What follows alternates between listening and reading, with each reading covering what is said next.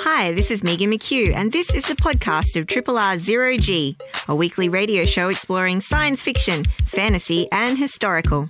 Zero G is broadcast live on Triple R from Melbourne, Australia, every Monday. Hope you enjoy the podcast, and feel free to get in touch with us via our Facebook page or the Triple R website.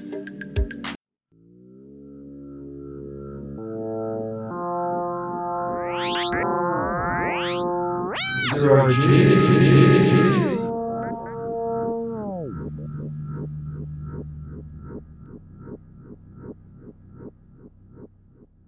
G'day, welcome aboard the Starship Zero G, science fiction, fantasy and historical radio for episode number 1409, entitled It's Not Easy Being Mean, Green and on the Screen.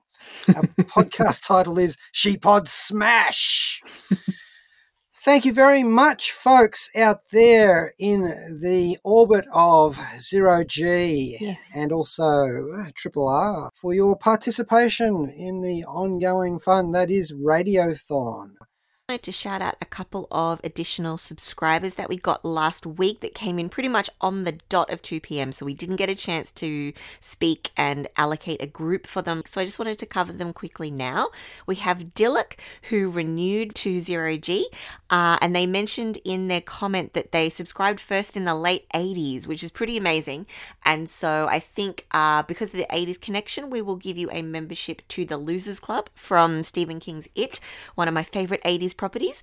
And then we also had Vivian Tate, who renewed her subscription and gave a very generous donation of $280, which aligned with the ages of her pets, which I thought was amazing.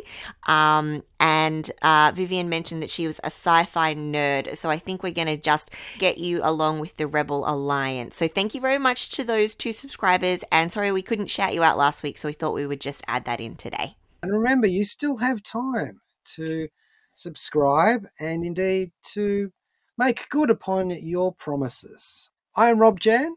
And Megan McHugh. And today we are going to be talking about, oh my God, more Disney Plus stuff. She-Hulk. Yes, we must. We have to take a look. We've been anticipating this one for a while. Shulky, as she's often known in shorthand.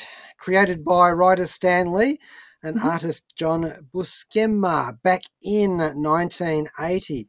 Now, the funny thing about She-Hulk originally, the ironic thing, given her alter ego's profession, is that it was all about legal issues. So this is why it was created, because they were a bit worried that it would be sort of spun off from the old Incredible Hulk series back in 1977 to 1982, you know, the one with Bill Bixby and Lou Ferrigno playing the Incredible Hulk and Bruce Banner, or David Banner, I should say, respectively. They changed it up for that.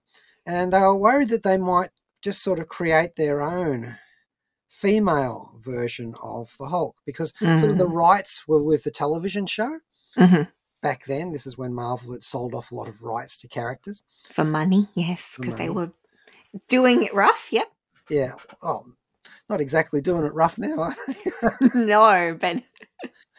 So, you know, She-Hulk has been around since then. There have been comic books, all sorts of comic books. She's become a member of A-Force, the Defenders, the Fantastic Four, the Future Foundation, Hulkbusters, which is very funny when you think about it, Heroes for Hire, the Initiative, the Mighty Avengers, S.H.I.E.L.D., and even the Seven Brides of Set. Now, as a television or movie character, she has been more known in the animated sense since then. By 1982, she was voiced by Victoria Carroll in the Incredible Hulk animated series, and she was intended to appear in the made-for-television film The Death of the Incredible Hulk. But she didn't get into the final cut. And they sort of had an idea to do a spin-off series, Mm-hmm. but that sort of didn't go anywhere. She had like appearances in Fantastic Four episodes of animated shows, and in 1996 there was another Incredible Hulk one. You see, whenever the Hulk turned up, it wouldn't be too long before She-Hulk came along. And we've discussed this kind of thing before about, you've got a superhero and then you automatically have to have a female version of him. Or you have to create a whole family, like a Spider-Verse Sure. or Yeah. Club Gamma for the different Hulks, so you get Red Hulks and Brawn, which is another one. And, they all sort of spawn out from it, to coin a phrase from the Spider-Verse.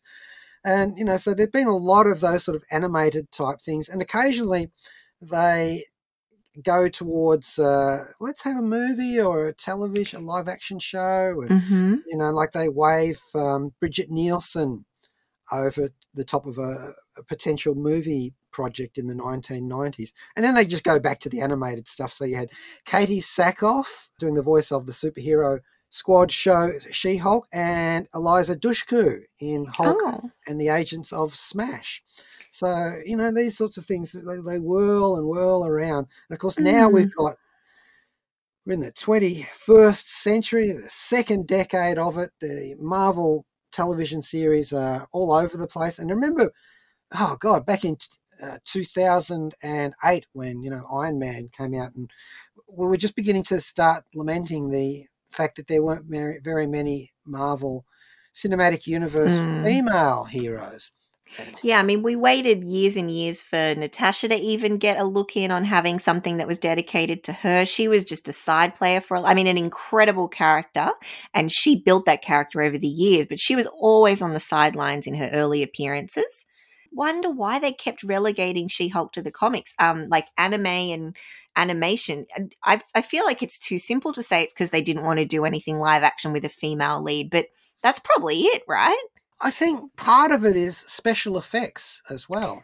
But they can do that with, I suppose, if they're just using a larger male for the Hulk, like a different actor, and perhaps they felt they couldn't do the equivalent for a woman.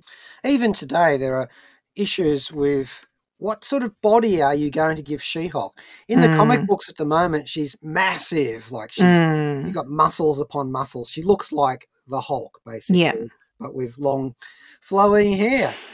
So for the actual television series that we're discussing today, they went with a peak form athlete. Yeah. For the CGI look. Tall, very tall, and a little bit bulked out. So that's where they are for this one. And you know what? Why not? I'm certainly not going to comment upon She-Hulk's body. It's just not, it's not a safe thing to do, and a gentleman won't do it. So I'm not going to do that. We will instead talk about the show created by Jessica Gao. She-Hulk, attorney at law, in fact. So we'd been waiting a little bit for this because there was a comic series that came out more recently of the She-Hulk kind of rebooted, and it was very cool, and it had that very kind of vaporwave, neon sensibility, and so I was hoping the show would have something similar, and the early trailers teased that it would have something similar. So as you mentioned, we've got Jessica Gao leading this one. She also writes for the show, and we have Kat Coiro, who leads up the team of directors who work on the different episodes. It is, of course, like all of them, streaming on Disney Plus, and is the 8th television series to come out in this kind of new suite of MCU television that's being released bit by bit. So more recently, we had things like Ms. Marvel, Moon Knight, and so on carrying forward, and then now we've got She-Hulk smashing in through the roof and entering the scene. So I think one of the things that was pretty exciting when we got some of the early buzz was that we heard that Tatiana Maslany would be playing the She-Hulk character, also known as Jennifer Walters. So we've seen her before, of course, in Orphan Black. Now, confession time, I've actually not watched Orphan Black, even though I've heard nothing but good things. But I know, Rob, you were pretty keen because you really liked her performance in that show. Is that right? Oh, yes, indeed. We played a bit of the theme from that show in the top credits today for Zero G to just get you in the mood. And, that was such a great show about cloning, probably the ultimate show about cloning that I've ever seen, and I've seen a few. And she, of course, was such a spot-on part of it. And I don't believe that they had anyone else in mind at all when they started casting this role. They just went straight to her. Yeah, Now, yeah. I have also seen her, and this is the very first time I saw her, in the 2004 film Ginger Snaps 2 Unleashed. Oh, she was in that. Yeah. Interesting. Okay. It is, in fact, the best werewolf trilogy. At least I think there are 3 that I've ever seen. So yeah, wow. Instantly in the top of the genre for that. And she played a character called Ghost in that. She was also in the 2002 Canadian television series 2030 CE, which is a dystopic future story where nobody lives past the age of 30. And, the Orphan Black won her Primetime Emmy Award in 2016. They should have given one to each of the clones, which would have been fun. And, what an actor's feast that was. You'd be loving sinking your teeth into a juicy role like that, wouldn't you? Because I think, being able to play so many different characters, and that was really her breakout, I think. So that kind of got her name on the map a bit. So very pleased to hear she was going to head up this show. And of course, because we are talking a female-led show, just to go back to Jessica Gao, our showrunner for this one. So love to see that they've got a female showrunner and a female also leading up the directing team. I think that's just becoming standard these days, as it should, that we have these stories told from the right kinds of perspectives. So Jessica Gao's worked on quite a bit of animation before, actually. So she's worked on Rick and Morty, and she's also done some writing. So she's done writing for Robot Chicken, Silicon Valley, and she also worked on Kung Fu Panda, Legends of Awesomeness. So for her, I feel like this is kind of her big breakout into running and producing a show. It seems like most of her experience is in writing prior to this, and this is kind of one of her first shows executive producing, clearly moving more from writing into a producing and show running role. And then the show is, of course, on Disney Plus, as I mentioned before, and it's dropping a week at a time. So we've got a couple out now that you can feast on. And unlike a couple of other shows which dropped multiple episodes to get you going, the first week Rob and I were lamenting because only one had come out. And it was pretty interesting because I think the general premise of this one, as you mentioned, she's a lawyer, and a big part of Jennifer Walters' character is her job.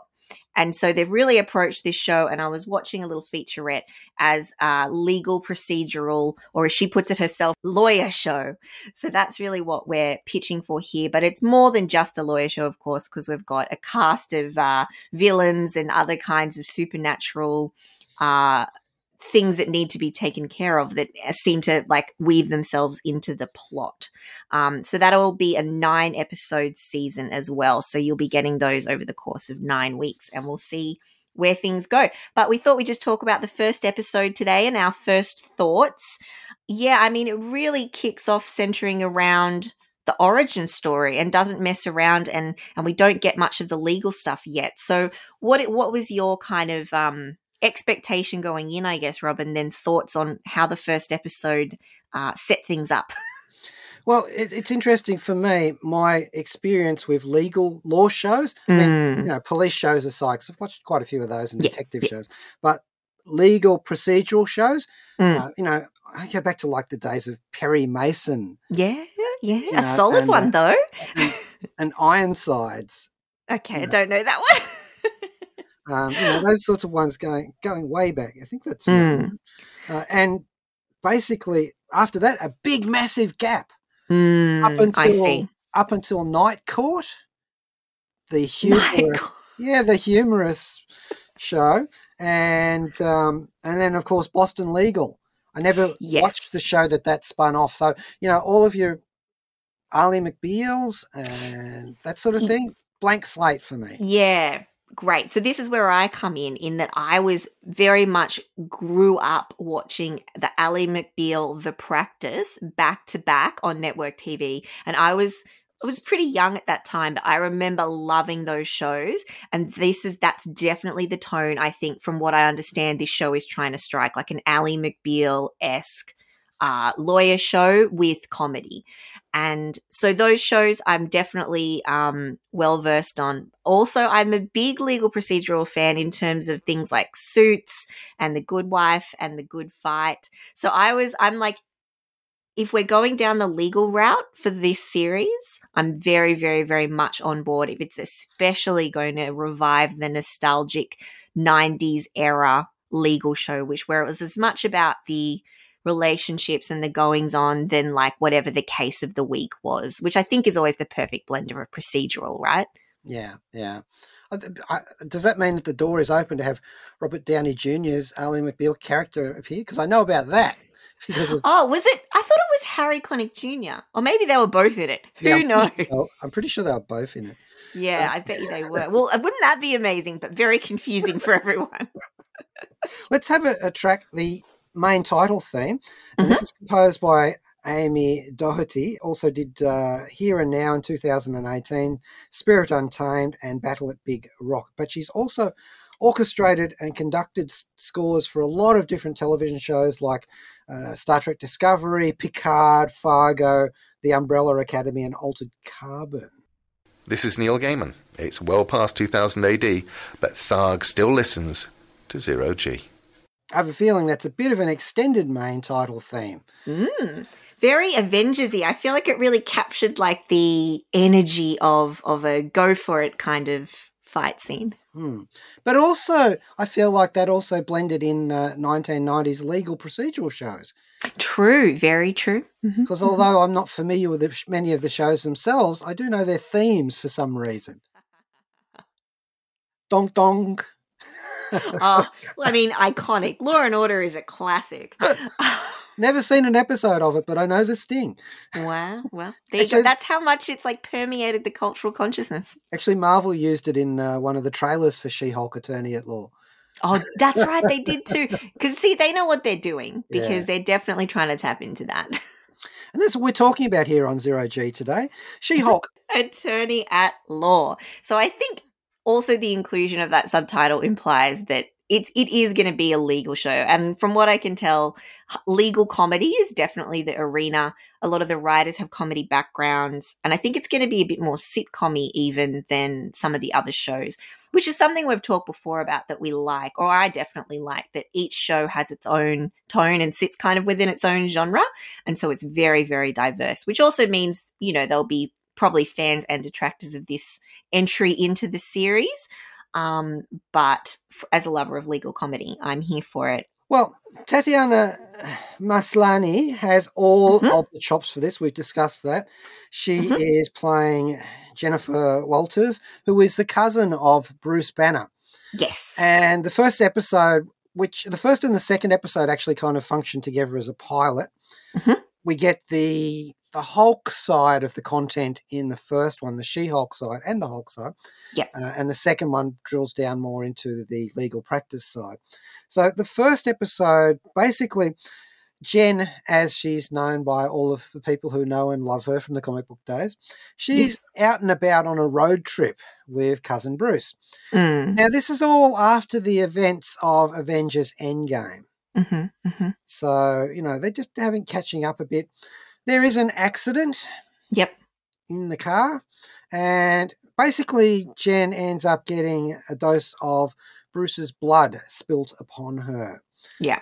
And as we all know from the Ed Norton Hulk film, a bit of that... Which is canon, unfortunately. Which is canon. I actually kind of like parts of that, especially the parts that weren't set in the USA.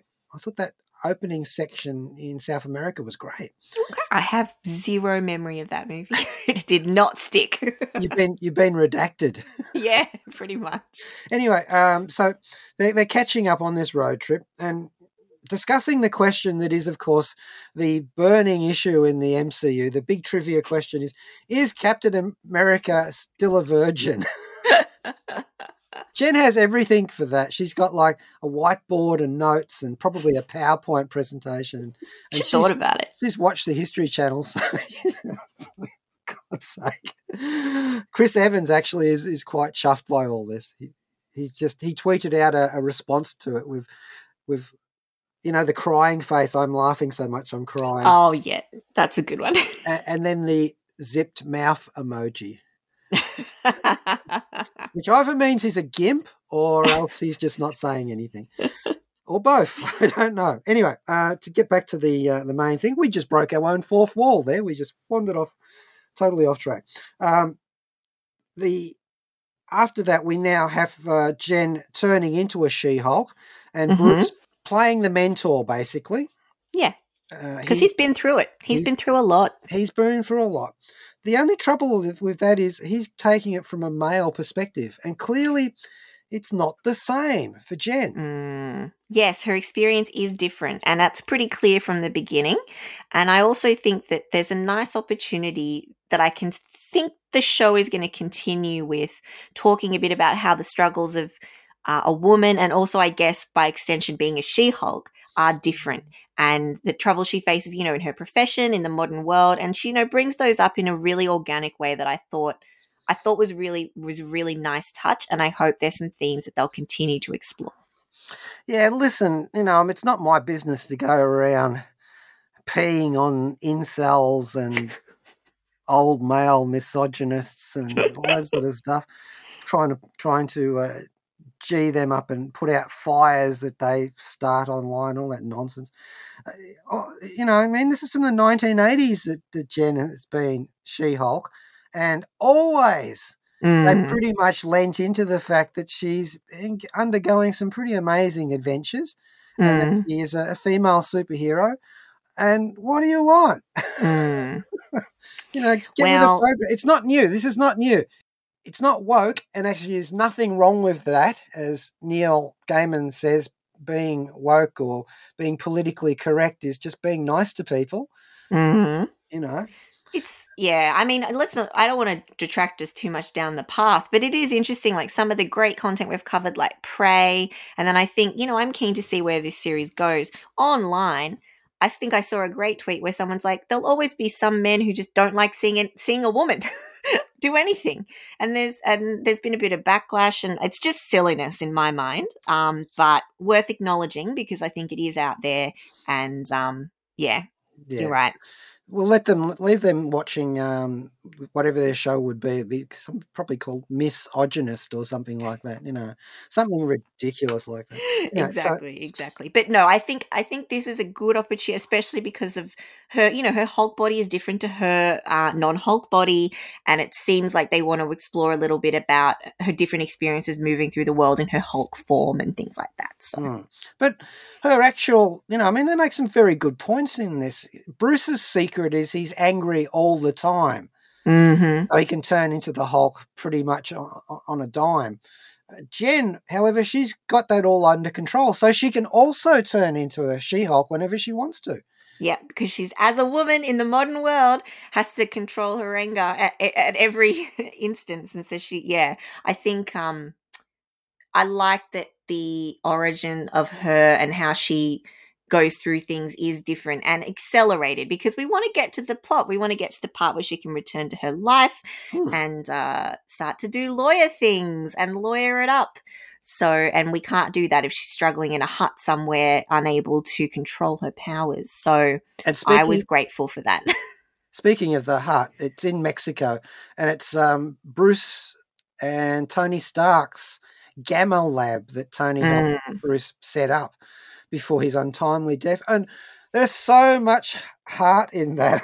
There's a wooden bar that they built, like a really Copacabana sort of coconut bar. Yeah. With, bamboo and the whole thing. And on the bar, it's got BB, Bruce Banner, and TS, Tony Stark, carved in there. Very sweet, isn't it? Yeah, but it's also extremely meta because it ties into the whole Science Bros thing, which was a whole thing with Stark and Banner online, and it went from just a platonic friendship to way beyond that.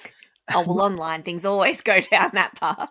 Yeah, much to the amusement of both Mark Ruffalo and... I bet. Yeah. So that's there on the bar, and I thought, the detail in this is perfect. So you're looking for your Easter eggs, they're all there, so many more. Anyway, the idea of them having a good training montage, basically, Yes. in the Mexican area, in a really lovely place that you'd actually want to go and stay at on holiday. Yeah, it looked beautiful. And, they're fighting and they're throwing boulders around and they're doing balancing to, and meditation and the whole thing. And I thought the CGI actually, I liked it. There was a couple of frames that to me screamed green screen, but look, I think the movement... It's got to be green screen. Well, it didn't quite look right. But the movement of some of the characters when they're in their Hulk form and things like that, I thought was pretty good. I just like seeing Mark Ruffalo. It's just not really the same when he's Smart Hulk. I just feel like I miss seeing him. I love the motion capture that they did on his face. Jen breaks his glasses, which he doesn't actually have to wear, but he wears it because it makes him look smarter when he's Smart Hulk. To distinguish himself. And to literally make him more distinguished. And the look upon his face as he pulled the bits of plastic off and the glass and that. It was a brilliant bit of motion capture. He is in there, but I don't know. I just, it's not the same to me, but anyway. And that bit when Jen... shows off how way more graceful she is as She-Hulk. Yeah.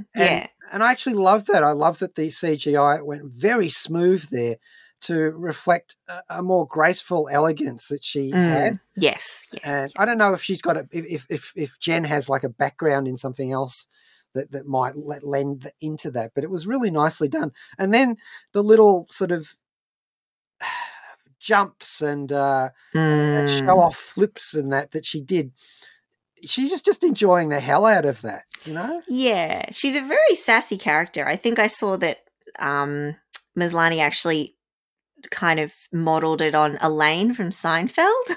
Oh, yeah. And you can kind of see that a little bit, I think, in sort of her indignation and her kind of sassiness. And sometimes she says things that are a bit mean, but she's a go-get-'em kind of sort as well. So I do think she's very magnetic to watch. And I did enjoy the scenes, a bit of that stuff between the two Hulks.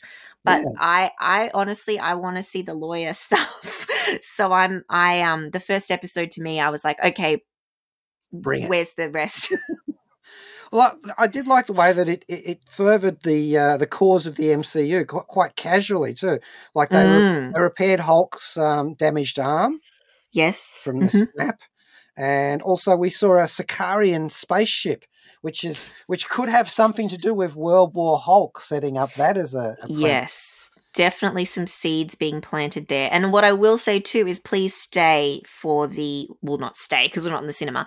Keep watching through the credits because there's a post-credit scene in the first episode. So just keep your eyes peeled for that one because it's funny.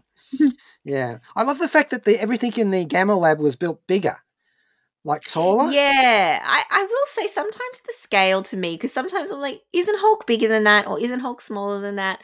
But all the lab stuff, his size just seems to change depending on the situation. Smart Hulk is smaller, right? Smaller, yeah. Nerd Hulk. Yeah, okay. Maybe I'm just being fussy then. But we haven't had a chance to see too many of the other. Look, Mark Ruffalo is Mark Ruffalo. He does what he does, and it's perfect. Note perfect. Just what we need. Just what we need. We see some snippets of some pretty important characters in there. Most notably, we should mention Jamila Jamil, who plays a character called Titania.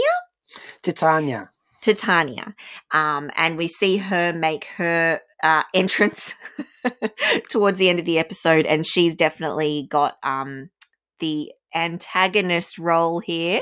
So I'm kind of keen to see more of her because I really do. We, of course, know her from The Good Place. And so I think she can definitely do the comedy thing. So it'll be cool to see her do some action stuff. Yeah, from Tahini to Titania. Yeah. We don't see we see other people there, but they're kind of background at the moment in the first episode, but later on as we go on, obviously, Ginger Gonzaga, who plays Nikki, Jen's best friend in the legal areas. So she's there to probably be more important once Mark Ruffalo steps back. Yes, we need She-Hulk to have kind of someone who's cheering her on and supporting her and things like that. Yes. her wing person, I suppose, Yeah. the case may be. And then we have as we go along, but we're all hanging out to see Tim Roth playing the Abomination and Benedict Wong as playing Wong, the Sorcerer Supreme. We did see them together at the in Shang-Chi and the Legend of the Ten Rings. Yes. Doing a a really silly, strange, but kind of sweet double team in an arena or something, somewhere in a fight club kind of thing. That's right. Yeah. And we know that in the trailer here, we're seeing the Abomination being held in that same facility that they went back to from that. So they're obviously riffing off this. And of course, there's Charlie Cox showing up as Daredevil in his old new costume. So, I am so keen to see him in a comedy because Daredevil has obviously that show was different tone. Yes, it was like serious New York, Hell's Kitchen New York, very dark, brooding. I'm going to be very interested to see Daredevil in this setting. So I am keen as. I'm really keen to see them because we saw him in another Spider-Man. That's right, where he says, "I'm a really good lawyer." Yeah, and so I want to see them interacting on that level. Do you think that we'll get them on opposite sides? No, I think they're going to want. I think they know the audience. We want to see them on the same team. I think that's hopefully going to be because I don't want to see some kind of conflict or them have to overcome XYZ. Let's just put them on the same side and get some stuff happening. And some bonding and all of that jazz. Because he needs a bit of a sassy, sidekick. And she needs a serious sidekick, I suppose. So that's what I hope to see anyway. But yeah, I've only watched episode 1. So who knows what's in store. I've got theories, but yeah, need to catch up. Look, I watched this in the spirit that I used to read the comic books. And because they sort of come and go. You'll get, bursts of She-Hulk comic books, and then you'll have to find the character in like Avengers or Fantastic Four as they go along. Yeah. But it's amazing that, to me, that they've managed to capture the whole fourth wall breaking aspect of it. So it's a little bit surreal as they go along, and the comic timing there is beautiful. Yeah, like a fourth wall break show is a tricky tone to maintain. I mean, for me, I feel like Fleabag is the pinnacle and everything will pale in comparison to that show. So I'm interested. I think they're very much going for like a Ferris Bueller fourth wall break. So I wonder how that'll go because it's a snippet. I wonder how much is going to be in the show, to be honest. So we'll see. Yeah, She-Hulk smash fourth wall. I think that it's fun. It's so much fun watching this, and I'm so pleased to be able to see this now. And here was me after Endgame thinking, that's it. Tony's gone. Yeah. I'm not going to have much content that's going to lift my heart through the rest of the MCU. And, I've enjoyed the hell out of Moon Knight and Loki and Ms. Marvel and Hawkeye. And now She-Hulk. Yeah. And some of the movies too. Not all of them, but yeah. I've been there for them. So now they just need to make you Squirrel Girl, Rob, and then... yeah, and then we can have they'll do it like a Champions movie with Squirrel Girl, Ms. Marvel, and also Kate Bishop. And, and maybe Moon Girl and Devil Dinosaur. I am keen to see what this show has in it. I'm keen for a fun comedy. So, yeah, I'm looking forward to catching up and then continuing on with the rest of the episodes of She-Hulk, Attorney at Law. Not only do I want the action figure, I want the business cards and all sorts of other things to spin off from it. It's on Disney Plus and streaming at the moment. Now, Maslany says that she was also inspired by the work of Sophie Zion, experimental pop musician. Everyone knows her just as Sophie. And she unfortunately, tragically died as a result of a fall in Athens in 2021. And, she was a great artist. And so I thought, since Maslany in an interview referenced a music video with a track called Face Shopping in it, which is all about, the body and skin and commodification of human beings, I thought that really fit, as obviously Tatiana Maslany said. So we'll go with that now. Face Shopping by Sophie. Hi there, I'm Jen Saska. And I'm Sylvia Saska. And we're the Twisted Twins. And you're listening to Zero G on 3 Triple RFM. Did you love it? Was it good for you too? Heck yeah. Wow, that was Sophie's Face Shopping. And I'm so glad that I dug a little bit deeper into Tatiana Maslany's motivations and inspirations for her performance as Jennifer Walters and She-Hulk in She-Hulk Attorney at Law. And she referenced that track, and I can see where she's coming from. You've got the two disparate strands coming together in that song. Great track choice, Rob. Yeah. I was really, that was really cool. Thank you, She-Hulk. I feel like I should stay on a good side because I don't know if I'd like her when she's angry. No. All right, so we have talked that to its conclusion for now, and we will just flash over to Infinity and Beyond again on Disney Plus. I've been meaning to catch up with this one. It is Lightyear, the Buzz Lightyear movie, and this is a spin-off from the Toy Story franchise. It is functioning effectively as the fourth movie. Or is it the fifth? No, this is the fifth movie in that franchise. Yes. Technically speaking, but it's kind of weird, as they say up front in the opening credits. This is the animated movie that the little boy in Toy Story was watching in the 1990s, and then he got the toy from it, the Buzz Lightyear toy. Yeah, so I'm glad you mentioned that, Rob, because my confession here is I've never seen Toy Story nor any of the sequels. I know, so now how the tables have turned. Yes. So I went into this, obviously I know enough just from living in the world, but someone said, oh no, but it's the movie from the start. And I'm like, yep, didn't realize, just went into this space film, Chris Evans, that's all I knew. I mean, I knew it was related to Toy Story, but no actual knowledge of Toy Story is required for this. I don't think so at all. I think you're right. Yeah. I've watched, I think, at least 3 of the Toy Story movies. I don't think I watched the most recent one. And I had no trouble at all separating it from the Toy Story movies. There may be some Easter eggs in it that I didn't catch, but... Yeah, and I think in a way it's smart for them to do this as like a kind of an add-on, like a Rogue One, the Rogue One of the Toy Story series. That it's additional, but it is a standalone, so they can play with it and add new characters, and it has its own thing going on, from what I can tell. It's directed and partly written by Angus MacLane, who's a US-American animator, artist, character designer, screenwriter, director, and voice actor at Pixar. And he's worked on pretty much all of Pixar's animated films in one capacity or another. In reference to this one in particular, he had some work on Lightyear.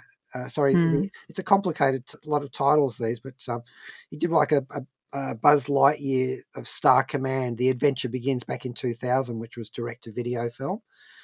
So he did some work on that, and they used that as the pilot for the Buzz Lightyear of Star Command television series.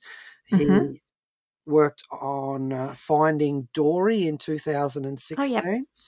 So, he's gone through the whole mill at Pixar and come out now as a director and a co-writer for this major. This is his first feature. Yeah.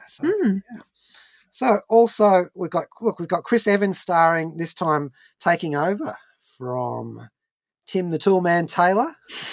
Yes, indeed. I welcome the change. Chris Evans has a great voice, and I think he does a nice job as the earnest yet also kind of like sticklery Lightyear. I'm a little bit wigged out, like Tim Allen was like the voice of Buzz Lightyear, and then he's like in Galaxy Quest. So now I've got this other guy who's also a superhero type and great. See, for me, I've got no frame of reference. So to Oh. me, he is the voice of Lightyear. So yeah, Chris, I mean, I think them pulling in Chris Evans for this as the voice is pretty smart. He's pretty big right now. Human Torch, Captain America, Snowpiercer Rebel, Scott Pilgrim versus the World. He's in that too. Oh, yes. Good Teenage Mutant Ninja Turtles in 2007, where he plays the voice of Casey Jones. The one. Losers. His best role. Yes, his best role. The Losers, which has got nothing absolutely to do with the DC comic book series but the title. You know, he is actually the guy to play Buzz Lightyear. Yeah, and I mean, I think he's been enjoying playing villains. And so maybe this was a nice return to this is much more of a Captain America character. So I like that he's still doing his wholesome thing as well as his like psychopath thing, as we saw most recently in The Grey Man. Okay, so Captain Buzz Lightyear is on a long-haul space mission aboard a spaceship which is aptly nicknamed the Turnip because of its shape. Mm-hmm. Now, they've got a very large crew in like, hypersleep type thing. So Yeah. they're all in like stasis pods and that. And they divert to check out a planet. So there's only a couple of them awake and unfrozen at the time. Don't they know that No. never ends well? No. And when the killer android tries to... No, that doesn't happen. There's no face huggers, nothing at all like that. So that all goes turnip-shaped. Yep. And they end up marooned on the planet. Well, they wake the science crew up and they begin creating not a rudimentary civilization. These are smart people. They have lots of resources. But what they do not have is the ability now, since it's been broken in the crash landing, to create a hyperspace crystal that will enable them to get back to Earth, presumably at light speeds. Otherwise, it's going to take them forever. So that's what they focus upon. This is Captain Buzz Lightyear's mission, to help develop and prove a new hyperdrive for the ship to get them back home. And that's basically the tale of this story. Now, Buzz has got some guilt going on with him because he was in charge of the ship when it bingled. So there are difficulties there. But he is not alone in his quest. He's been given an emotional support cyborg, or actually I should say it's a robot. I don't think it's a cyborg. Cat called Socks. I saw the cat and I thought that you would be quite pleased at its inclusion. I personally thought the cat Socks was the best character. He is. And it's a very good merchandising ploy. They also have a great motto in this one too, as opposed to Infinity and Beyond. It's kill the robots and don't die. Yeah. That's pretty good. But not that robot. So Socks is full of useful widgets and, it's got like a USB stick in its tail and little eye torches. Much cuter than R2-D2. Very cute. And I was like, this is such a ploy. It's so cheap for them to include this cute character, but I loved the cute character. So yeah, we're a sucker for these things. It's Peter Son playing the voice of Socks. And he's quite good. I've seen him in quite a few things, but also heard his voice more in Ratatouille and Monsters University and so on. Taika Waititi shows up once again. Yep. In voice, at least. He's playing a recruit in the Star Command. And we've got Dale Soules playing Darby Steele, who's an elderly convict, which I thought was kind of interesting. And as you know, if you've watched the Toy Story movies, and if you haven't, then you'll see them here. You've got the evil Emperor Zurg, who's kind of like a cyborg robot type thing. James Brolin is playing the voice of Zurg. I've seen James Brolin way back in the original Westworld movie in 1973. And of course, we know him as Josh Brolin's father. Yes. So, it's all there, all of the components as we go through this long-term mission. There's some interesting, very interesting, I thought, exploration about time dilation. Did we mention Keke Palmer is also in it? Yes, I was getting to her because she is actually the female lead of the story. And she's an American actress, singer, and television personality as well. But she's in Jordan Peele's new movie, Nope. Yes, I'm very keen to see that one, actually. And she does a great job too, providing an interesting counterfoil to Buzz Lightyear's sort of right stuffiness at times. Yes, stuffiness. That's a good way to put it. So I don't know. This is a film that it has all of the bells and whistles. It gives you all of the beats that you would expect. Maybe a bit too much towards expectation, I'd say. 100% agree. I felt that it did everything I expected and went to the places that were no surprise and is pretty, solid. It's solid and enjoyable, but doesn't really flex anything beyond that. What I will say is the animation is incredible. And I was looking at it realizing, and obviously, you can't compare it to things like Toy Story, but looking at the animation of his hair and other things and just the expressions of the characters, I was like, animation's come really far and this is some really nice work. I was thinking that about Lightyear himself in particular. I think they've done quite a good job of elevating him from the cartoonish iteration that he was in the original Toy Stories, which of course were many years ago and still an accomplishment. So I am not ragging on Toy Story. Just saying that Lightyear looks great in this. You better not. I know. I've really done myself in. But yes, I thought that it looked great. Fantastic animation. Yeah. People who rag on Toy Story get left behind. See, I don't get that. Is that a thing? Yeah. And when I tell you about it, you'll go, left behind is what happens to toys when people move. Oh, that is sad. It is so sad. It just wrecks your heart. And there are actually some moments in this to do with the time dilation that I did tear up a little at that. I expected them, but they were still emotional. How's that? Yeah. There's a genuinely scary plunge through space in this that I found quite vertiginous. So I got a bit dizzy and buzzy out of that. And I thought there's a lot in this film that I enjoyed, but it's nothing that we haven't seen before. Yes. So, the hyperspeed sequences remind me both of Star Trek and 2001, which is obviously what they're shooting for. Yeah. And the killer robots in this, there's very much a feeling of classic science fiction from the 40s and 50s and 60s, that sort of. Yes. I'm thinking particularly of Superman and the Mechanical Men or something like that, a classic cartoon. They got that sort of industrial look. Yeah, yes. Very distinct kind of style for them. I do agree. And I think as well, there's a post-credit scene, which I didn't realize and have not seen, but I'll just call that out as well if you want to hang around for that. It's just a little joke, but it's fun, Okay, no worry. I feel it sets it up for more if people are keen for more, so I think they're going to see how this one how popular it is and whether there's any more entries. Yeah.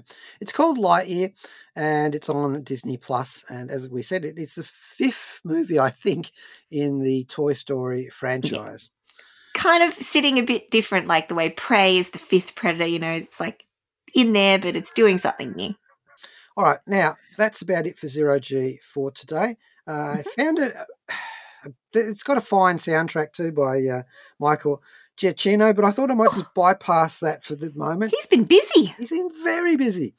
And I suspect actually he might have some clones running around too. Probably. But I thought I need a Bowie track for this. And I was thinking, and then I found one called Buzz the Fuzz. Perfect. And in a way, he's a space ranger, Buzz Lightyear, so he's actually the law. And this is by David Bowie. This is from the BBC Live Sessions, and this comes from The Width of a Circle. And when you hear it, you'll get that classic, vintage Bowie voice from the 60s, sort of early 70s, that kind of, mannish lad type thing. And I'd like to thank Alice Savage, our podcaster. Joe Brunatic is coming up next with Astral Glamour. And thank you all to you listeners and supporters of both Zero G and Free Triple R FM. And remember, the Radiothon, the live on-air part may be sort of fading into the background now as they pull down the lever on the console, but you still have time to subscribe, and we much appreciate it. It is never taken for granted. Yeah, very much appreciated all the support. Thank you so much for listening. Thank you, Megan. Thank you, Rob.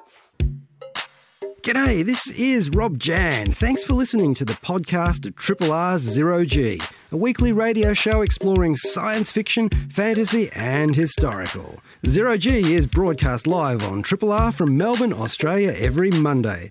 Hope you enjoy the podcast and feel free to get in touch with us via our Facebook page or the Triple R website.